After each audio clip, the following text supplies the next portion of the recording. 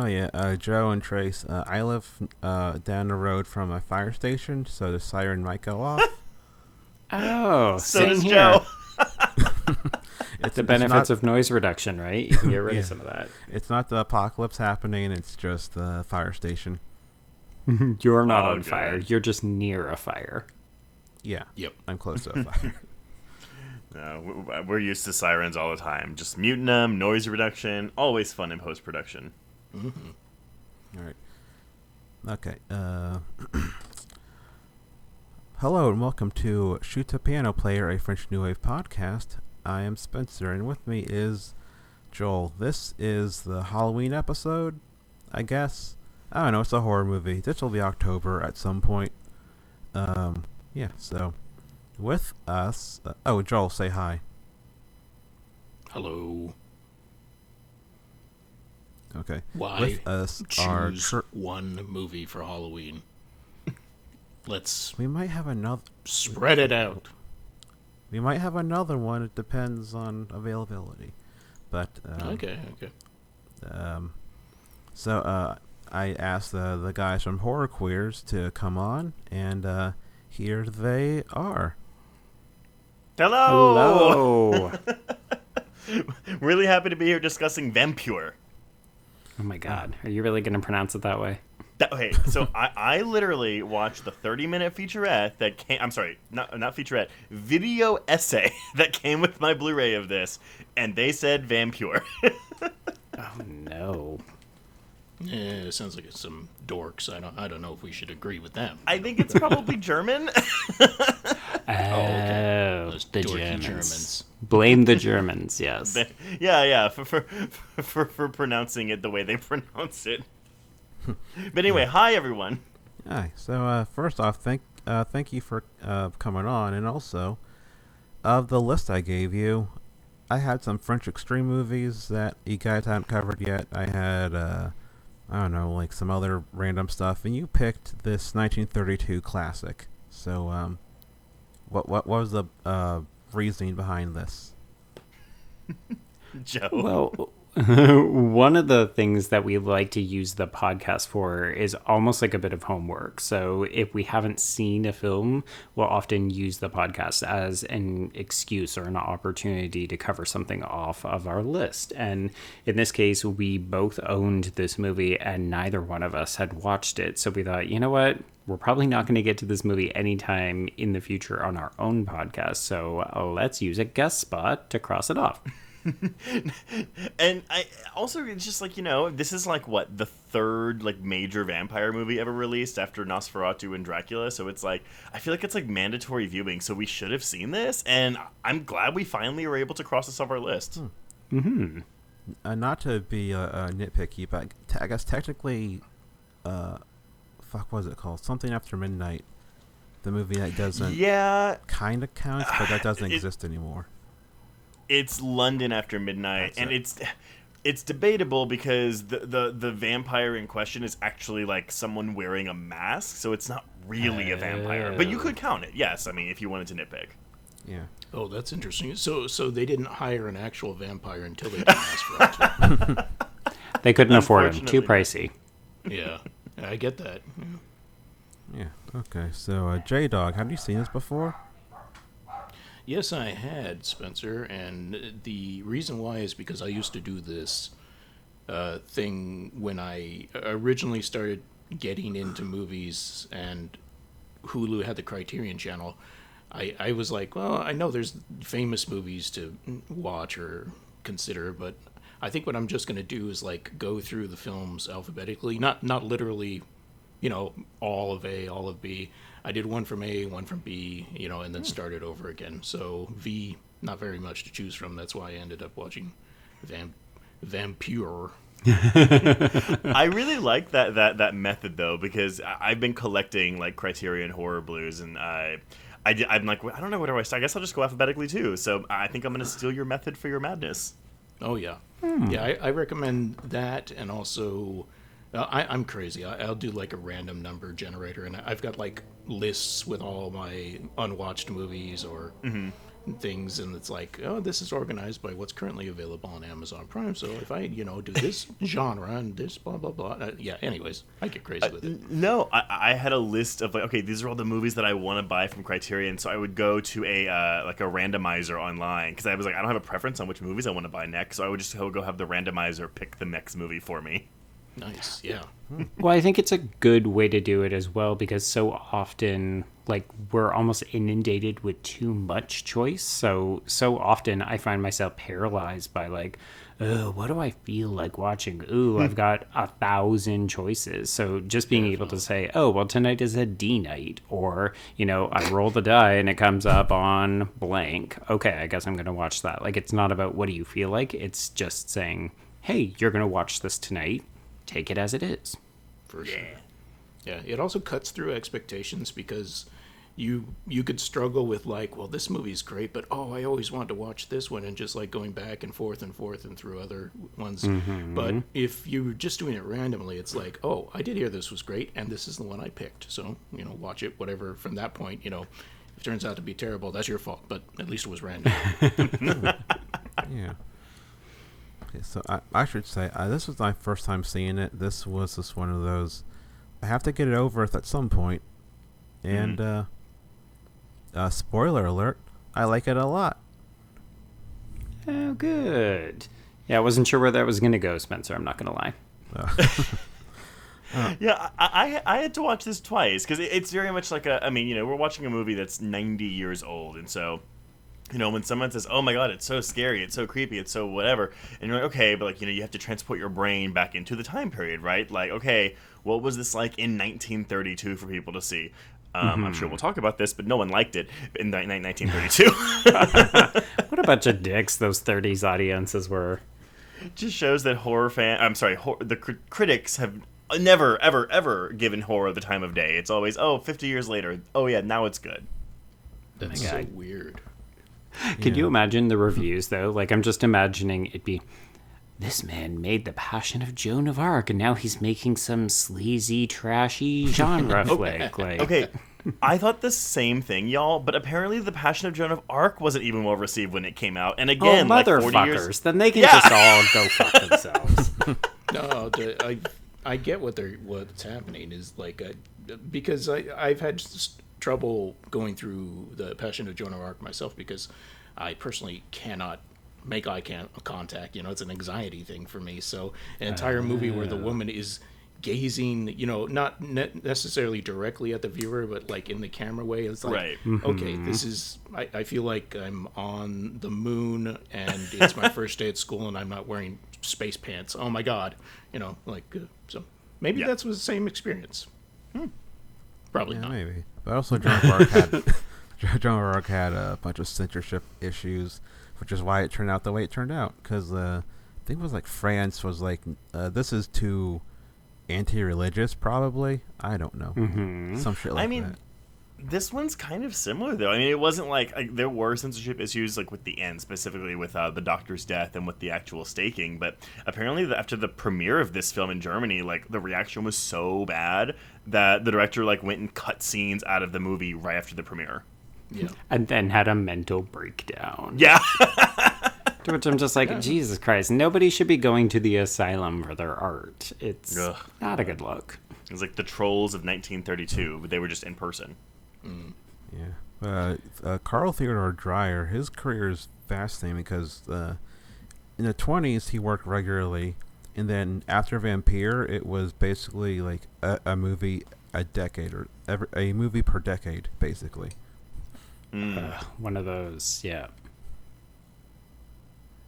Who is the contemporary director that's doing it? I feel like I was just thinking about this person. Terrence Malick. Like doing one movie like every 10 years? Oh, never mind. He's passed away since. George Romero was kind of doing that with his like of the Dead films, but he's been dead for a while now. Oh yeah, one of the Dead movies is set off an island off the coast of Delaware. It doesn't exist. I'm pretty sure Island of the Dead is the one set off the coast, apparently, but it has Irish people, so who the fuck knows? I haven't seen it. You're saying the movie doesn't exist? I'm saying that the island off of Delaware doesn't exist. Wait a minute. you can only watch that movie on this island. Okay, I'm sorry, I'm confused. No, you're saying that it takes place on a fake island off of. Yes. Okay. Because they're like Irish people there. It's like, well, Continue with the film talk. okay, fine.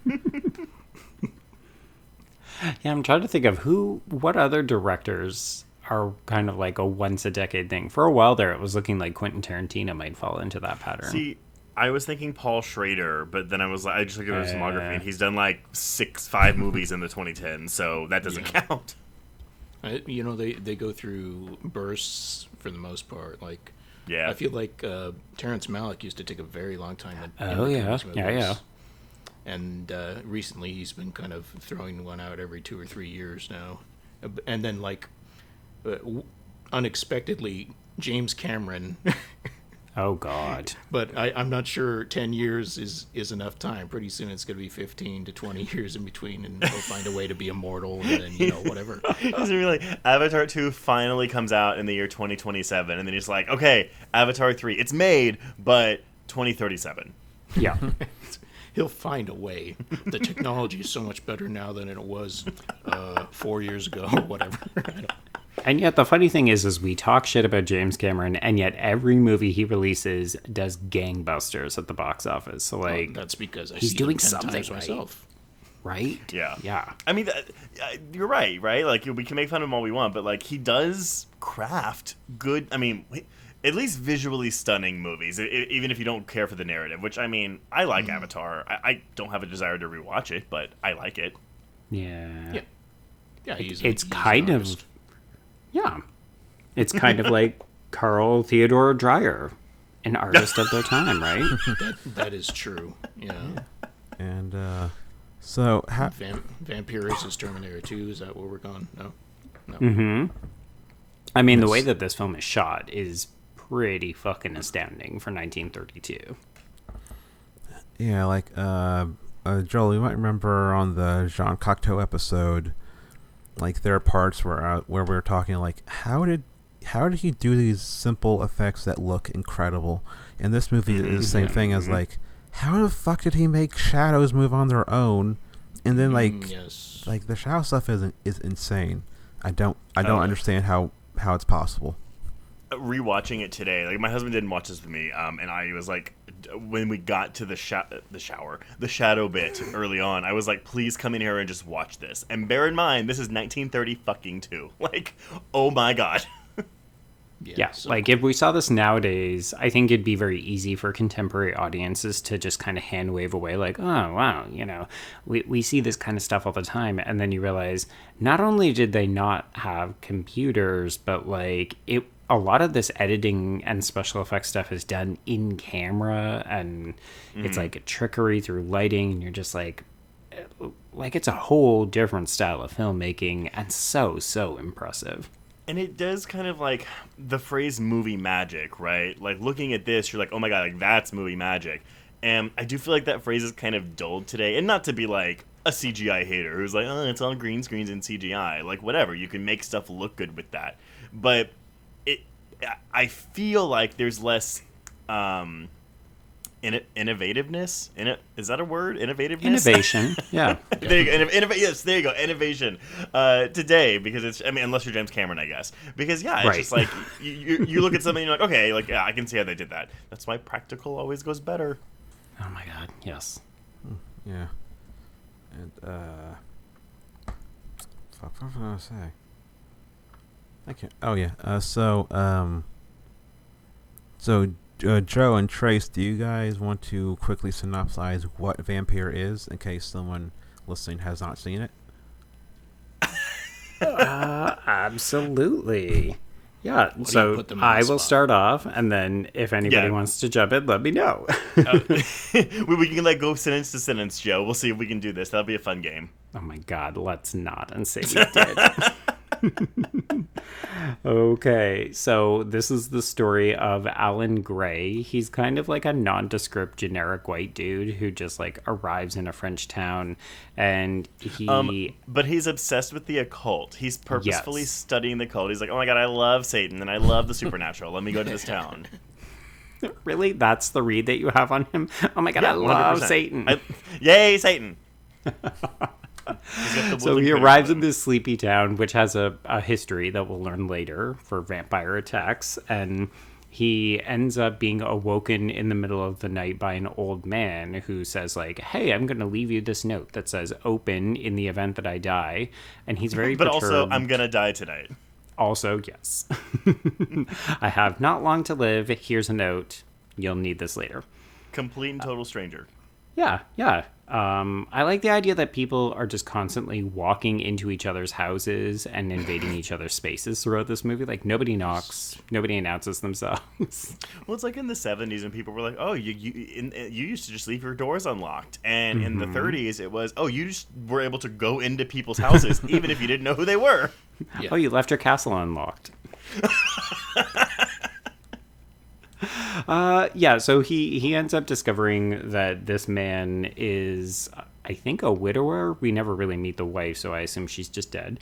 Yeah. And he's got 2 daughters. One of them has been infected by a vampire bite. He's also got a book, which is the thing that he leaves Alan in the event of his death, which happens, as you said, Trace, immediately he is shot. And this book will figure prominently for most of this film. Mm-hmm. What? Yes. Why do you think I had to wait until after he died? Yeah, like, he's a bit of a drama queen that way, isn't he? Like, oh, I'm going to introduce mystery into this. Don't you think it would have saved his life, possibly? Like, if he had been like, hey, stranger, I know you're into the occult, but listen, there's vampires here, and I got a book on them, but also let me tell you all about them first. No.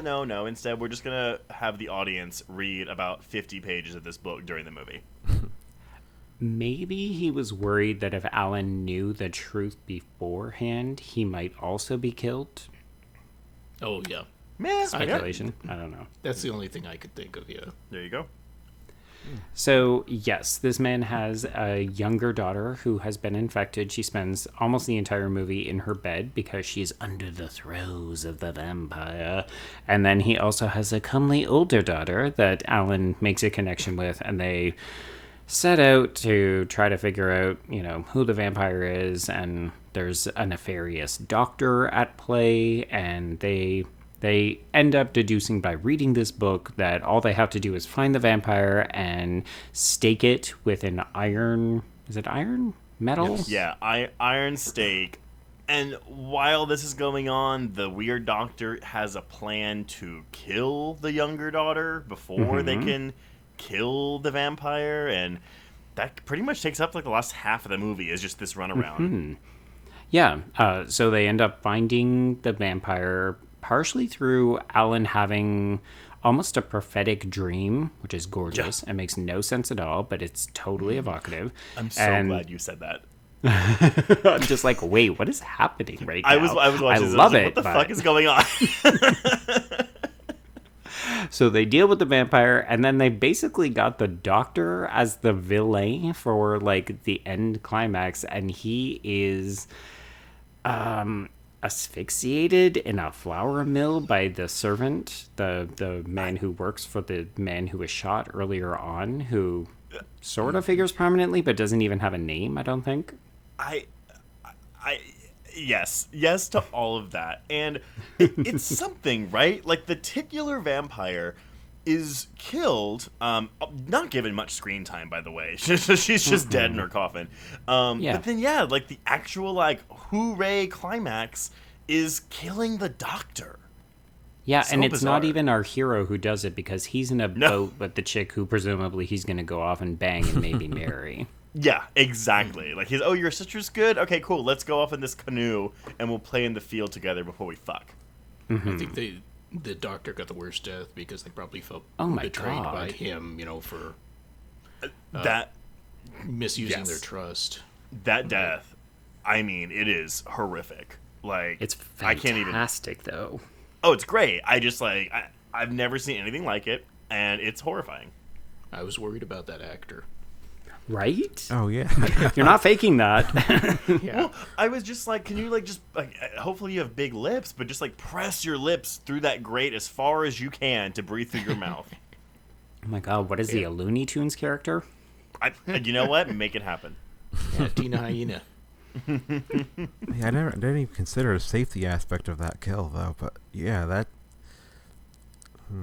I genuinely hope he wasn't injured, but it was 32, so who knows? Well, there was nothing in the Wikipedia page that said that the actor was dead as a result of an accident on set, so we can presume that he made it out alive. Yeah. It's the only movie ever made, and Oh my God. we'll never Oh my really god, know. okay, I take it all back. This dude died. Unless it actually is Groucho Marx in disguise, Joe. Oh, yeah. Right, yeah. I spent the entire movie being like, is that Groucho Marx? What does it remind me of? And I realized it's the villain from Terror Train, but I realized that that's just a Groucho Marx mask. Yeah, but Groucho Marx would have been like 27 when this movie came out, so you never know. That's true. So, Joel, I thought this was a silent film. So my first thought was, oh, this will fulfill our silent film quota for the season. And then it started speaking German and French. I was like, oh, never mind. It just Well, it's one of it's one of those movies where they made a silent language version or a silent version and a German and French language versions. Yeah. At least based on that opening text there. So I couldn't remember if it had dialogue from the first time I saw it, which is funny. But yeah. I like the dialogue. I like the sparse use that they end up doing. I will tell y'all, because the Criterion comes with like the regular German version and then the English text version, and I was like, all right, I'll watch the original one, whatever. Like I can read subtitles. Little did I realize that when you start getting like the cards, the text fills the screen. Oh, oops. So you're reading. There are English subtitles, but they're white text overlaid over white German text. Right. So I was like, oh, I can't do this. So I had to switch to the English text version, which Criterion like filmed specifically for the film and like doctored it to look like it was like a 1932 film. oh, That's That's nice. cool. but Yeah, I watched a kind of bootleg DVD version from Blockbuster back in the day, and it had not been touched up, and I was definitely jealous of your Criterion experience, Trace, because I was like, this film is gorgeous, and yet it's very messed up without some kind of restoration. Like, this was very clearly a 1930s print. But even with the restoration, I mean, there are still scenes that are out of focus. I mean, and some of it's because of the way he filmed it, but it's just like I don't think a film from here, unless you're looking at Universal monster movies, is gonna be like this pristine thing. Yeah, it's true. Yeah, that's fair. Yeah. So, Joel, does this fulfill the silent film quota for the season or no? I mean, unless there is a French New Wave or Italian era within the time period, I don't want us to like have to I know. fall back any farther. We mess with the space-time continuum like we already have. Who knows what the results are going to be? Yeah. So, because we also have the Richard Gere quota we have to fill, but that's the Breathless remake from the 80s. yeah. And don't Yeah, you wish you we could should- just have those two overlap, like that silent Richard Gere film? Oh yeah, that'd be perfect. Is it 'Cause, watch Chicago without the sound on? hey, Chicago's a good movie. Come on. Okay. Wait, no, like no. the movie musical? Yes. Yeah. Oh yeah, it's better than the stage play. Yeah. Yeah. Oh, for that some stage rea- play is so boring. Yeah. It's not good. For some context, for some reason, every season, organically, we find a silent film in a Richard Gere film. Richard Gere film to fit the schedule. So, Nice. I love that for you too. Yeah, that's good. I would definitely consider this a silent film because there's such Yeah. sparse use of dialogue. And Yeah. I don't know about you folks, but like when they were speaking, I could barely hear them. So I was really it's- like, oh, I'm just listening to the orchestra and reading the subtitles. Wait, did you have subtitles for their dialogue? Oh, was it dubbed in English? No, like it they would speak for like 30 seconds Yeah. and then I would get, hello. And Yeah. it's like, all right, cool. Okay. That's funny. No, the I'm one that's on inclined to agree. Criterion Channel the sound is fine as far as I could tell. Yeah. yeah, like it was I know some German. Like I could pick up some of the German, and some of it was the audio. At least to me, didn't seem mixed that well. But probably a print is not the best condition. Gonna go back in time and complain to the audio mixer. So just ignore the people booing the content. I really want to talk about this audio mix. I just don't think it's up to snuff. But I'm inclined to agree, though, right? Because, I feel like even the dialogue that is said in the film isn't really, like, consequential to anything, right? Like, if anything, any important dialogue that we get is done in the title cards, or in the little space card things. From the boat, yeah. Yeah, and this definitely is that era of when they're trying to figure out how to do sound, and it's I don't say clunky, but it's experimental and kind of fun the way they use sound, and it's like I just like the use of sound in this time period because there's still like that silent structure to everything, but there's this like this interesting use of like how the fuck do we put sound in here, and they sort of. So it's like always kind of different every time, I see a new one.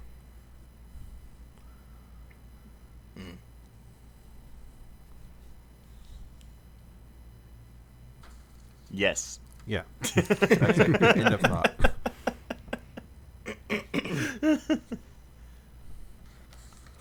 All right. What's the next? What? What I was going to say something, I can't. I mean, okay. So German movie, German expressionism. I don't do either. Does anybody know much about German expressionism? I mean, honestly, my only exposure to it really is Caligari, which I've seen. Although I would argue Batman Returns is also modern German expressionism, but I don't know. Yeah. But I did y'all get a lot of that in this movie though? I mean, I feel like the shadow play, right? Just by itself, it would qualify in my brain, but I'm not. I'm not really a film history buff or genre buff or stuff. I'm definitely not either, but you are right. Yeah, the shadow play. I guess when I think of German expressionism, I think of like the sets, like the really angular buildings and stuff. Oh, yeah. On top of the shadows. But yeah, for sure. Yeah, this to me felt a lot more evocative of the kinds of films that they were making just in the 20s. And I think that's why it is fascinating as a bit of an experimental sound project, because the way that it's filmed with the kind of like halo lighting and like almost iris, not quite iris edges, but just the very soft focus and the kind of dream-like imagery, to me, lends itself very clearly to... I mean, I know a lot of people say, oh, this is kind of from the school of Un Chien Andalou. And I'm like, yeah, okay. I mean... I don't know what you just said. It's a film that Salvador Dali made. It's famous for the lady getting her eyeballs sliced. Oh, there you go. But that movie is like way more experimental and weird. Like this Yeah. to me is just kind of like a bit of a period romance with some really great dreamlike imagery. Well, that's what I was gonna say. I mean, so I know three of us. This is a first time watch for us. But for y'all, was this at all like the plot y'all were? I mean, I know the general plot. Vampire goes after a young woman. But like overall, this isn't really what I expected it to be, and I don't really know what I expected. I guess I expected something more along the lines of, oh, it's like a German. Well, was it a German Nosferatu? But I guess I was going to say, Nosferatu I thought it was going to be like Nosferatu. So when it was like, oh, it's just pretty people in castles, like this is almost genre adjacent. like a drama with horror elements. And I mean, again, not to get nitpicky on that shit, but very much so, right? Yeah. But to me, it feels like a nightmare. Like Alan, he enters this new town, and it's like Silent Hill, and it's like all this weird shit keeps happening, and he keeps meeting all these weird people. So like I took like yeah. I was actually worried that the movie was going to end with him waking up, and the whole thing from him going to bed and the old man coming into his room was actually going to be one long dream sequence, and like there was nothing weird actually going on. I'm glad that we're talking like this dream logic. And it's funny, Joe, because we just covered a movie too that also has dream logic, and it. There were so many points in this movie where I was like, "Wait, what? Did I miss something? Like, what's happening right now?" And I'm just gonna chalk that up to dream logic. Mm-hmm. Yeah, but it's also not like the bullshit excuse dream logic. I wasn't thinking of. But it's not like the bullshit excuse of dream logic. This is like legitimately, like you can tell it's structured to feel like misty and dreamy, and like you just kind of fade in and out of the story. Well, like Alan, the surrogate, like fades in and out of the story. Right. Mm-hmm. Once he gets out of the hotel, it's basically a straightforward plot. Like I think the events of the hotel are like weird and mysterious because you don't know what's going on. And before I had seen it, I actually remember somebody telling me, "Oh, it doesn't really have much to do with vampires." And now that I've seen it, I'm like, What the hell are you talking about? It's a movie about a vampire. It's just the vampire isn't on screen. Like that's the thing. Like the vampire's presence is felt throughout the whole film. It's an old lady. Yeah, exactly. I don't remember what we were talking about when we started. We were talking about the lack of vampirism. Yes, and it's the old lady. Yeah, old lady probably need to go bed early. That's why she couldn't be in the movie the whole time. They actually didn't even wake her up to kill her at the end. They just moved her into a coffin and put her underground. She does enough just like appearing in a room and somehow having control over the people that she's in the room with. Mm-hmm. And that, like, at least on the second time watching it, sorry. At least on the second time watching it, I felt her presence way more than I think I did the first time, because you just realize she doesn't interact with anyone else. Mm-hmm. Like she, when she's in a room, it feels like she almost doesn't even see the doctor when he's there to serve her or whatever. Yeah. Yeah. That's interesting. Yeah, because I definitely know that Trace and I were messaging back and forth and just kind of saying, wishing that there was a little bit more of a vampiric presence in this, because we really ended up feeling like the doctor was the one who was conducting all the nefarious activities, right? Like we see him constantly sneaking in and out of people's rooms, like, here, take this poison. Here, I'm sneaking her out of this room and ushering Alan out of another door. Mm-hmm. Huh, yeah. And, like, her design looks like the... Yeah, I mean... her design looked like the witch from... No, go ahead. What movie is it? Snow White? At least to me, like, I got it. It felt like the Snow White witch a little bit. Like the Disney original one? Yes, Disney one. Yeah. I mean, it's entirely... I mean, that would have come out 5 years after this, but it's entirely possible that the animators at Disney used this as inspiration. You mean as the hag? Yes. Yeah, like that. Yeah, not the pretty queen. Once she's old hag. Okay, not the queen we would make out with. Okay, never mind. Oh, God. No, but yeah, I mean, because even Joe and I, we were debating. We were like, because I actually wasn't even sure that the doctor was being controlled by the vampire, because I was like, well, I thought he was honestly going and giving her poison as like a mercy killing, because why would the vampire want to kill her victim? But then Joe rightfully brought up that there's that whole portion of the book text that's like, oh, like they want to like make sure their victims die so they can go be pawns of Satan or whatever. But then I was like, yeah, but didn't the book say that they drive their victims to suicide? So it wouldn't be the doctor, but I guess if the doctor gives her poison, then she drinks the poison, then she is killing herself. I don't know. That was my train of thought. She was saying that I wish I would die at points like that. I think that's as much as we get into that area, right? From the book. Well, but and worth remembering that it's 1932, right? Like, I don't I don't think we would have been into a censorship era, and obviously this is a foreign film, so they wouldn't have been at the mercy of the Right. Hays Code, but they may have had restrictions about, like, oh, well, we can't encourage or be seen to condone people dying by suicide, so we need to have, like, a doctor place a bottle with a skull and crossbones near her bed, and... Yeah. Yeah. I wonder when the skull and crossbones thing came into like actual play. I mean, is that based on an actual poison label that was used, or was that silent film or stage plays like Like a shorthand. bottle of poison? It feels very Looney Tunesy, right? Like maybe it was like part of like cartoon. I mean, not Looney Tunes, but like just like very much like, oh, okay, there's the poison. Yeah. Doesn't it have its genesis in something to do with like pirate culture? Because that was one of the flags yeah. that people would fly if they were gonna board you Oh, and that's kill you and interesting. pillage you. Yeah, Yeah. I don't know. Maybe it's just a general sign for danger. Yeah, Yeah. like here comes death, either in There you ship go. form, bottle form. Poison form. Well, I liked how every one of those rooms that in this movie, I can't remember if it was maybe where the doctor and the vampire lady were hanging out or whatever. Like every shelf and part of the wall had a different kind of like skeleton or skull Oh, or things yeah. like that.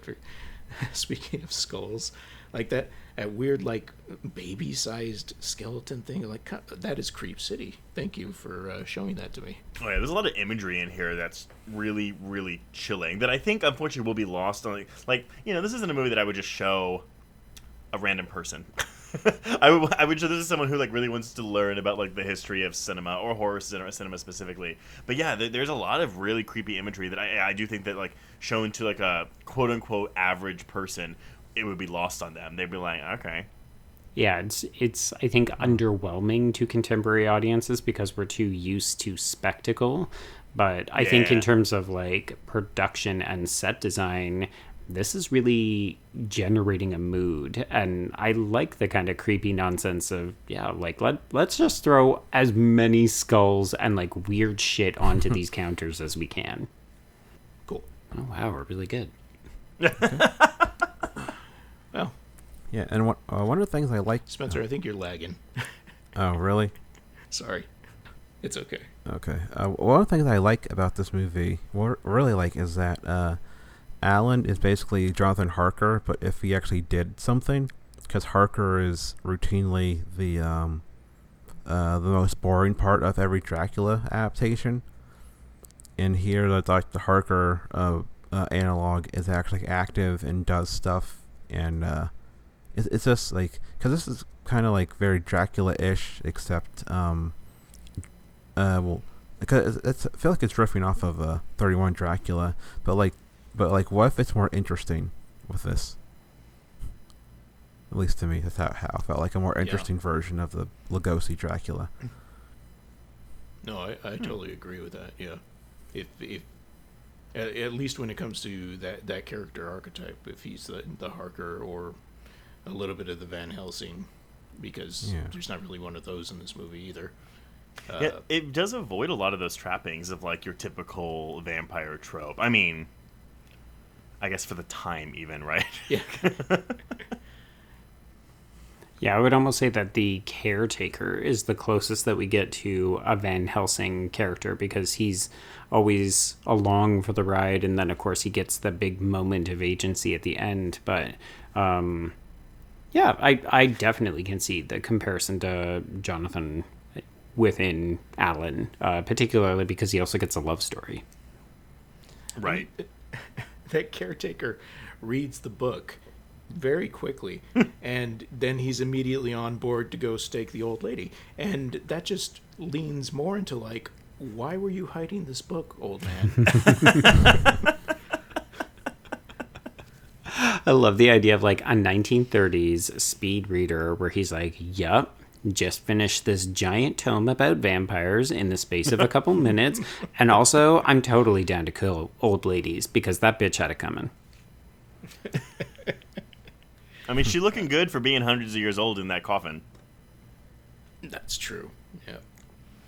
They made coffins a lot better back then.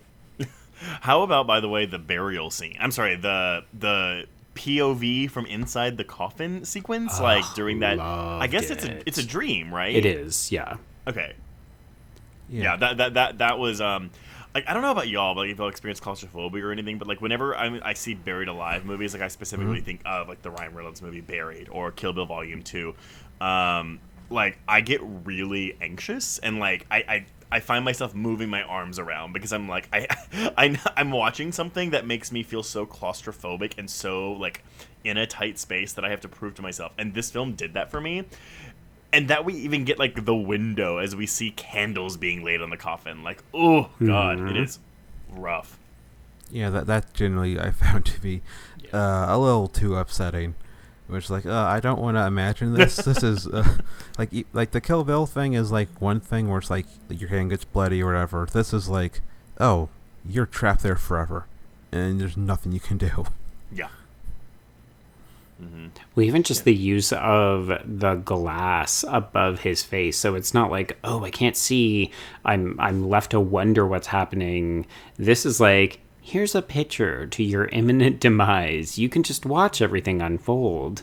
And no one can help you because you can scream all you want. They ain't doing shit. They're just going to keep burying you. Yeah. At some point in my notes, You guys are scaring me. So cut it out. Okay. At some point in my notes, I wrote down Evil Dead shot, but I don't remember what shot made me think of Evil Dead exactly. There's a couple really swift camera swings, I feel like. I don't know if it's one where it's like, you know, on a bike, like going through the woods, but there's a lot of camera stuff in here where I was like, oh, wow. Like, it's like they're holding a handheld camera and just whooshed it around the room. Yeah. Mm-hmm. Which they're obviously not doing, but... Well, that's the thing, right? The Steadicam has not been invented yet. Like, Trace and I covered Rope on the podcast earlier this year, and that film is considered... I mean, in part because he's doing uninterrupted long takes, but I'm just thinking of how cumbersome a lot of the cameras were, you know, within the 30s and 40s, and the kind of movement that he's getting throughout this production. Like, it looks like just absolutely solid tracking shots and like smart whip pans and that kind of stuff. Like, it feels so contemporary. It's so bizarre, too, because Rope is 1948, so that is 16 years after this movie, which doesn't sound like that long, but then it's like, okay, well, what's 16 years ago from today? You know, it's 2006. No, 2005. Math, yay. Which feels like an eternity. Yeah. Yeah. What was it? Okay, in terms of the like satanic stuff with it, so maybe I wasn't paying too much attention, but it's the mythos of the movie is vampires are servants of Satan.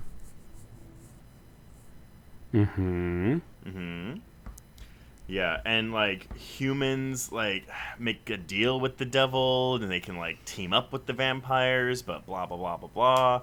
But yeah, basically the goal of the vampire is to deliver souls to Satan, and that is by biting them to keep their eternal life going on, and then eventually having their victims not turn into vampires themselves, but rather die and go to hell.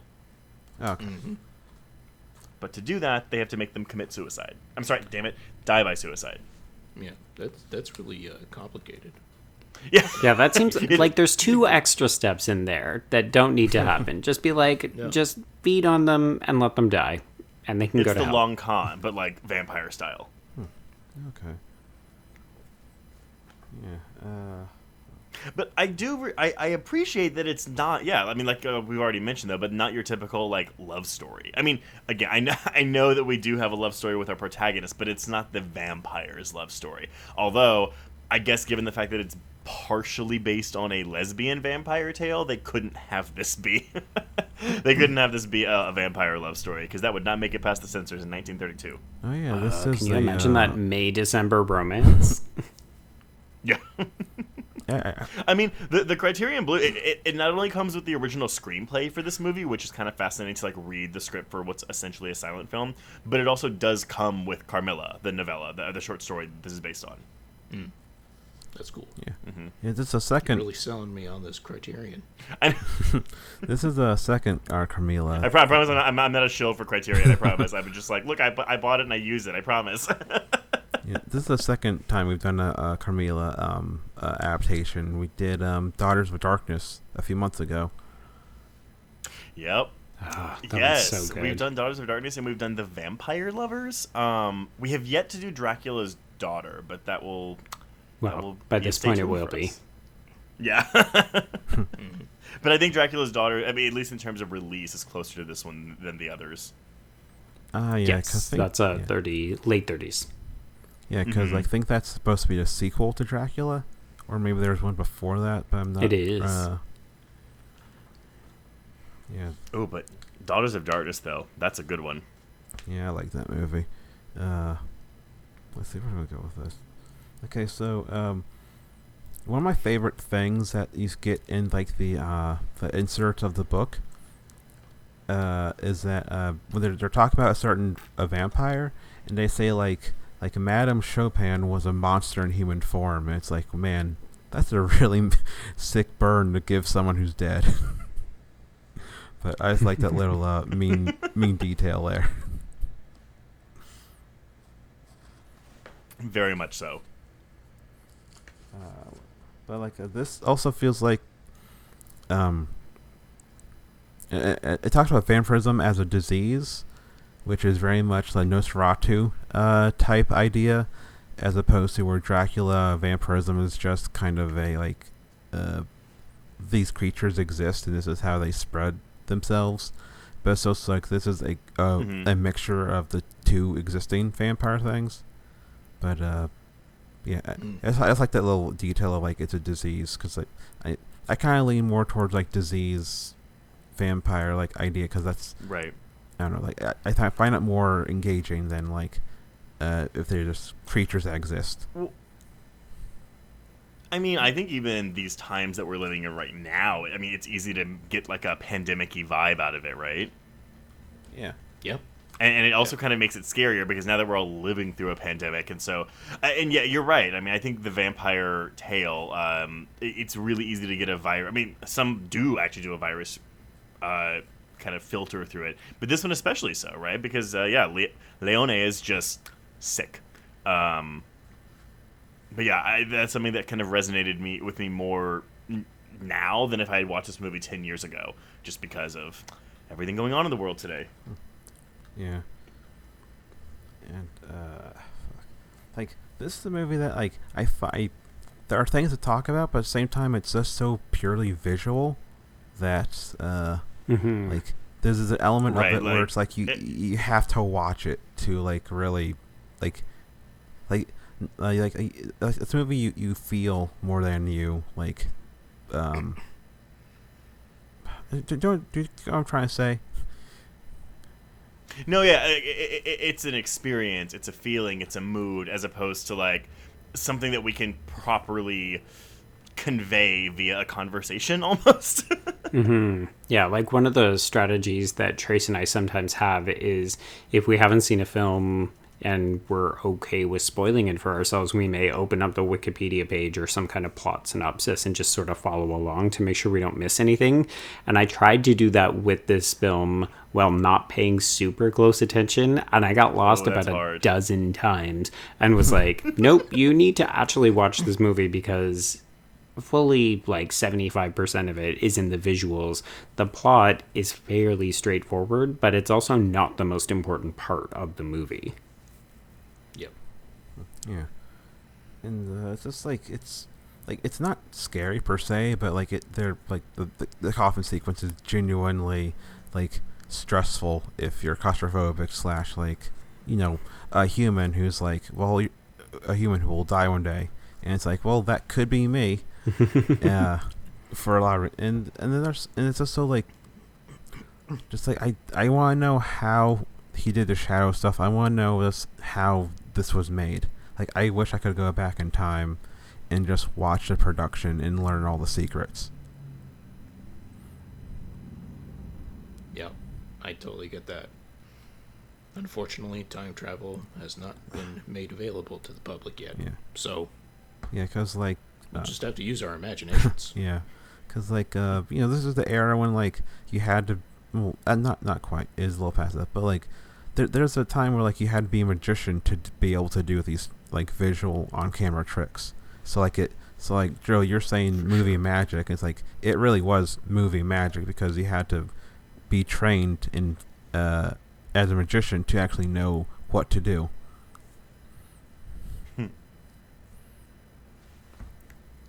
Well, I think, or just being willing to experiment. Like, I love the idea that part of the reason the film looks so dreamy is because they accidentally fucked up a shot, and then they liked the way that it looked so much that they said, okay, well, let's just film through a cheesecloth for the rest of the production. When I saw that factoid, I was like, are you fucking kidding me? But that's awesome, right? I mean, sometimes the greatest things happen by accident on these sets, and it's like that's how you push the medium forward. Is you have to be willing to say, "Oh, I like that," or "That's not quite working for me. Let's try something different or new." Mm-hmm. Yeah. But and that's where innovation comes from. Exactly. So I would highly recommend. I won't say I love this movie. I really like it, but like, it kind of has to be seen and experienced, and like it's almost 90 years old, and this is just one of those things where it's like, if you want to know like why practical effects matter, this is a great example of like how it ages better as opposed to like when you watch certain Hollywood movies from the 90s and it's like, well, this looks like garbage, and this movie is like almost 90 years old, and it's like, and this still looks incredible. Mm-hmm. Yeah, and I still think at the end of the day, I mean, it's important. If you've never seen this movie, or if you're curious to watch it, like, it's important to just put yourself in a 1932 mindset. Even though none of us were alive in 1932, but like, to try to do that and like look, I mean, and also like, do the research, right? Like, go look and see, why is this film as beloved as it is? If you walk in going, oh, I've heard it's one of the best scary movies ever, and you're gonna walk out and be like, well, that wasn't very scary. Go look at why this is an important film, I mean, we've covered some of the bases here already, but please go do the research. Yeah, and Trace, you always bring up Trace McGuire, Liz McGuire. Is there a Liz McGuire connection to this? If this was set in Rome, I would say yes, but unfortunately it is not. So I don't know if I can pull a Liz McGuire connection into this. Okay. Although, I guess if we're talking about the dream sequence, then that's where we get the hey now, this is what dreams are made of. There you go. That's it. Okay, good. Any dream sequence. Yeah, because I should say... it seems like a bit of a stretch. Fuck off, Joe. Well, I do want to say that one of my favorite things on your guys' episodes is whenever either a Disney Channel original movie comes up or Liz McGuire, because I'm a couple years younger than you, Trace, so I grew up watching those movies and Liz McGuire, so I appreciate when you bring it up.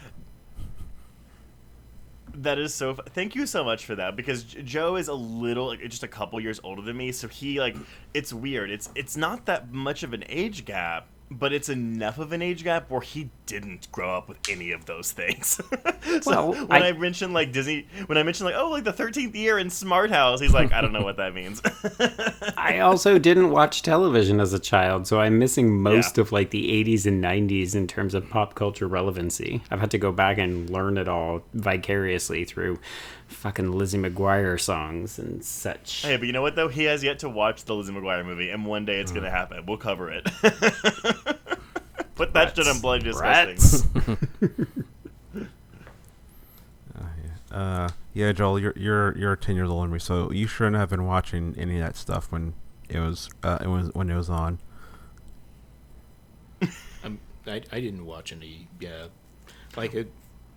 when I at some certain age, I just stopped watching Disney Channel. Although I always watch cartoons, so Did y'all ever watch? So it wasn't like the Disney Channel original movies, but it was ABC's Wonderful World of Disney. That was every Saturday night, and they would have like the original Sabrina the Teenage Witch movie, like before the show existed, was like on there with Melissa Joan Hart. They had like a movie with Kirstie Alley where she was the Tooth Fairy called Toothless.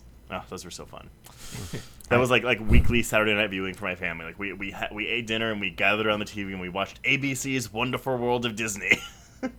Yeah. I have vague memories of that. Me and my sister would watch that stuff all the time until she got too old and didn't want to hang out with her younger brother.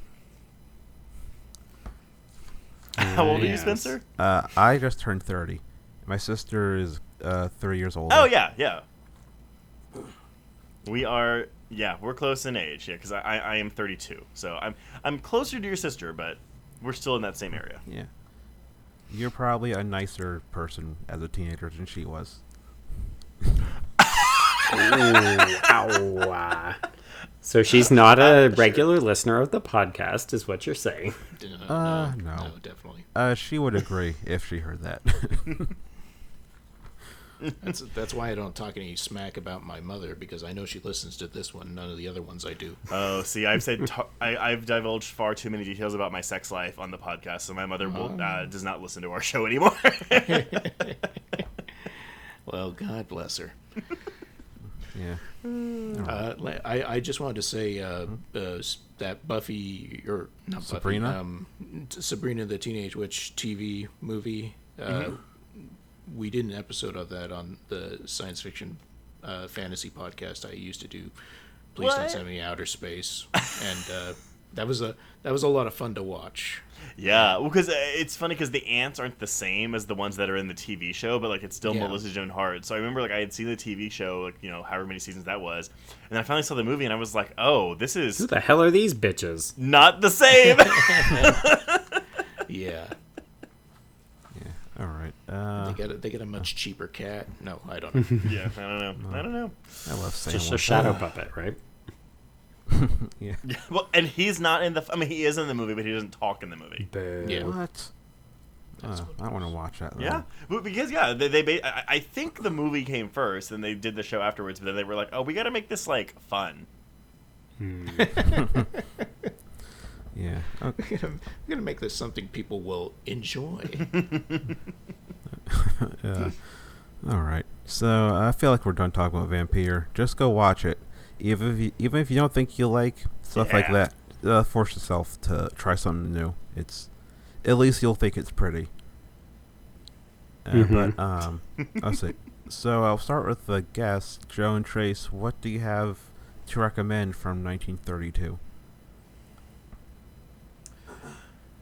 I'll go. So, I'm gonna recommend James Whale's The Old Dark House. This is a film he made in between Frankenstein and Bride of Frankenstein, and it is a very surprisingly queer movie from 1932. That's just a bunch of people in a castle having a grand old dinner party. Well, they get trapped in a castle during a rainy night. I mean, I was trying to avoid the spoilers, but yes, the rich fancy people are traveling on a mountain and then get stuck in a castle in the rain. And the castle's owned by a bunch of, they wouldn't say it in the movie, but they're definitely a bunch of queer people. Yeah. And mayhem ensues. And it's a horror movie, but there's also comedic elements to it. But I wouldn't, not as far as where I would call it a horror comedy. But if you are a big fan of those Universal monster movies and you've seen Frankenstein, The Invisible Man, Bride of Frankenstein, it's the same director, go check out The Old Dark House, because it's a kooky little watch. Yeah. All right. Huh. I would definitely co-sign that. And just in keeping with the queerness and the queer vein, I'm just going to mention the fact that one of the actresses in Vampyr was actually a bisexual. So Sabine Schmitz, who plays Leone, that's the infected sister who spends most of the movie in the bed. Yeah. She apparently had a not great life, but she was a relatively publicly out bisexual. She had relationships with men and women, and when she died, she was apparently living with a woman. So She was maybe also a Nazi sympathizer, but that's a story for another day. So cool. It was Germany. It was Germany, yeah. And for my film, now that I've like fucking thrown that bomb into this conversation, the film from 1932 that I would recommend is Todd Browning's classic Freaks, which is absolutely fantastic. It's about a woman who disses a carnival of titular freaks, and the film was populated by actual circus performers. So like all the characters that you see in the film are real performers in the circus, so the disabilities on display are real, and it's kind of like an early example of like authentic casting and letting these performers shine and do what they do best on screen. And part of the discussion that you would have now is like whether or not the freaks in question are like, what is the film's commentary? Because really at the end of the day, it's the able-bodied person who is really the freak and the villain of the show. But it also generated a lot of hysteria and concern from moviegoers by being like, ooh, this film is dirty and naughty because it's showing freaks. Like, that's, I don't know, it's an interesting interplay. Existing? Basically, like it sold itself by saying, ooh, come and look at these people. Right. But really, the film, when you watch it, you're like, oh, these are not the villains of the piece. It's like that blonde bitch over there who's able-bodied. But it's a great movie, and the ending is legitimately scary. Oh, god damn it. Okay. I haven't seen it, so I'm like, oh, now I want to watch it. Mm-hmm. Oh, I think you'd really like it, Trace. I'm gonna go see what it's on, because I was trying to look up where Vampyr was streaming, and it's on HBO Max of all places. Of course it is. Fucking HBO Max. Everybody talks about Netflix. We got to be worried about HBO Max. They're going to gobble up everything. Freaks is also on HBO There Max. you go. That's because they have stuff from TCM, which also crosses over the Criterion channel. That's why. There you go. All right. For me, it's the Ozu film. Which one was it? I Was Born, but ellipses. And it's basically the precursor to Good Morning. Good Morning is the Ozu movie with kids who like to fart, and this is still in a silent era, because he was very, very slow to make sound films. It took him till like the late 30s to finally do that.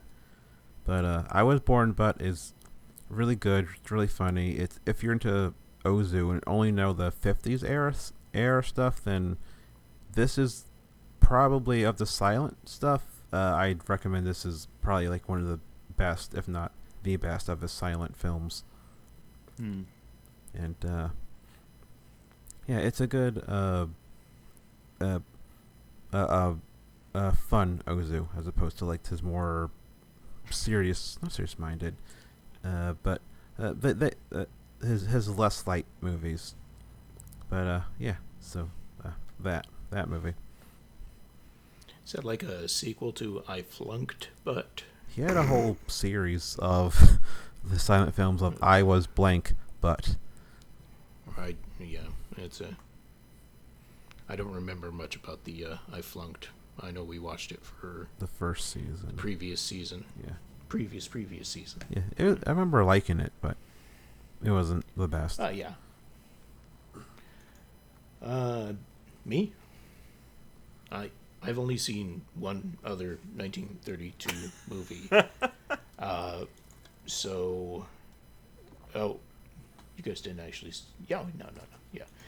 So, it's called Chandu the Magician.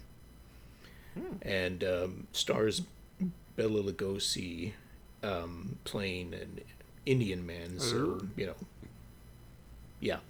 But it's a pretty fun adventure movie. I imagine it's similar to what the serials were previously, except cut down to movie length. And I know it has like a direct sequel that Bela Lugosi is not in, but Chandu is still the main character. Some other actor plays him. And I remember having fun with it. I got it in like a 3-pack of Fox Classic Horrors Volume 2. I think that was with Dragonwyck and some really offensive movie about shaving an ape and trying to teach him to be a man that I can't remember the name of. So I recommend Chandu out of all those wacky movies I'm talking about. Chandu the Magician is what it's called. Okay.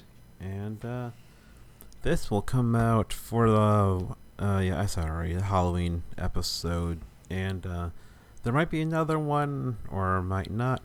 You have to pay attention and listen and see if I actually go ahead and do that or not. But okay, so Trace, Joe, what's coming out horror queers wise around October Halloween time? Let me pull up that schedule. Yeah, I was just like, give me one sec. There. I mean, we listen to the main feed set in stone, right, Joe? Yes, yeah. Okay. Yeah, I mean, we try to get a little festive in October because it is a horror month. So, oh shit, we've got a pretty interesting lineup. We've got so we'll be discussing films like Joyride, the 2000 film with Paul Walker and Steve Zahn. Yeah. Halloween, the 2018 film, to time with, well, hopefully the release of Halloween Kills. Finger crossed nothing happens between now and then. And we'll be discussing Blade, the 1998 vampire movie with Wesley Snipes. And for our Halloween pick, we'll be doing Clue. Clue? Mm-hmm. We've been doing a run on like parodies and comedies this year, and yeah, we both just really fucking love Clue, so we thought it'd be a fun kind of Halloween nod. Oh, for sure. And also, it's like I was like, what have our Halloween movies been? Our first year, our Halloween movie was the remake of House on Haunted Hill, and last year it was Hocus Pocus. Yeah. So I think Clue is a good fit with Hocus Pocus at least. Keeping. I love Hocus Pocus. That was the movie me and my sister watched all the time when we were little. And the three witches are basically drag queens, so we got a good queer reading out of it. But yes, I also watched that constantly growing up. Yeah, we taped it off of Disney or HBO or something, and man, we wore our tape out. I don't think it still works anymore. Oh god. Well, they Best Buy released a limited edition steelbook, and the steelbook looks like the spell book, like with the eye and everything. So I was That's like, cool. snatch that shit up. Yeah. All right, J-Dog, are you gonna? Oh be... yeah, but oh. that's it. Oh. Are you guys gonna be on Kill by Kill or like any other shows guesting wise, or not really? Maybe it's a bit too early for us to know what might happen in October. Yeah, which is why I'm glad that y'all got us early, because basically for us, what we find is we get a lot of guest requests for the month of October, because it's Halloween, and for the month of June, because it's Pride. And so we basically kind of field our options for those months and be like, okay, what do we have time for? Oh, okay. Yeah. Okay, so Joel, anything for you? We're gonna be on anything? Listen, I'm stirring up like a podcast idea in my head. Hopefully it'll materialize into something firm. But yeah, if you listen to any of the past episodes, I must have announced 16 different podcasts that I started and then didn't follow through on, or episodes fell, or blah blah blah, or I went through deep depression and erased it on accident. That kind of thing. So, but I'm cooking up something. I don't know if it'll be out by this time in October. Okay. And what am I gonna be on? I'm not even sure. I might have an episode or something coming out around this time, or not. It all kind of depends on when the people want to release the episode. Oh fuck! I just remembered. I'm going to do the Movies from Hell, the John Waters series. John Waters every decade. Oh, nice. Yeah, Stephanie Crawford will be on it because she's going to be the perennial guest for every episode. I get the 70s because I want the really gross ones. I was gonna. I just like. I had only seen Serial Mom and A Dirty Shame before, and this year, like during the pandemic, I went back and watched all of Waters' films for the first times, and oh boy, those 70s films. Yeah, I really want to talk about the Rosary Job and some other gross shit. the gaping butthole. Yep. Yep.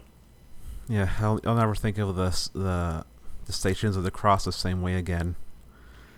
Yeah. They call him the Popo Trash for a reason. Yeah. But yeah. So there's that, and I don't know. Go to Twitter feed. If it's something, I'll mention Yeah, it. that's what I was gonna say. Yeah, if you follow, what is it? Piano Player Pod. Yes, I think so. It's in the on show Twitter. notes. Yeah. So Spencer shows all kinds of upsetting things. I mean, whatever we're doing. okay. All right. So yeah, Trace, Joe, thank you for coming on. Do you guys have an open invitation if you ever want to return? Talk Yes, about. thank you so much for having us. Oh, you're welcome. Yeah, it was definitely fun to get in to come and talk about this and cross out one of these like seminal horror films off of our list. I'm glad we all got to, well, 3 of us got to experience it for the first time together. Yeah.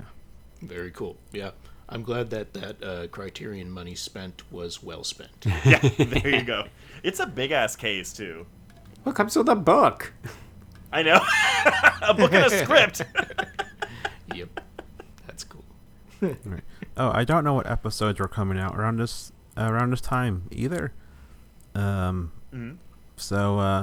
I don't know.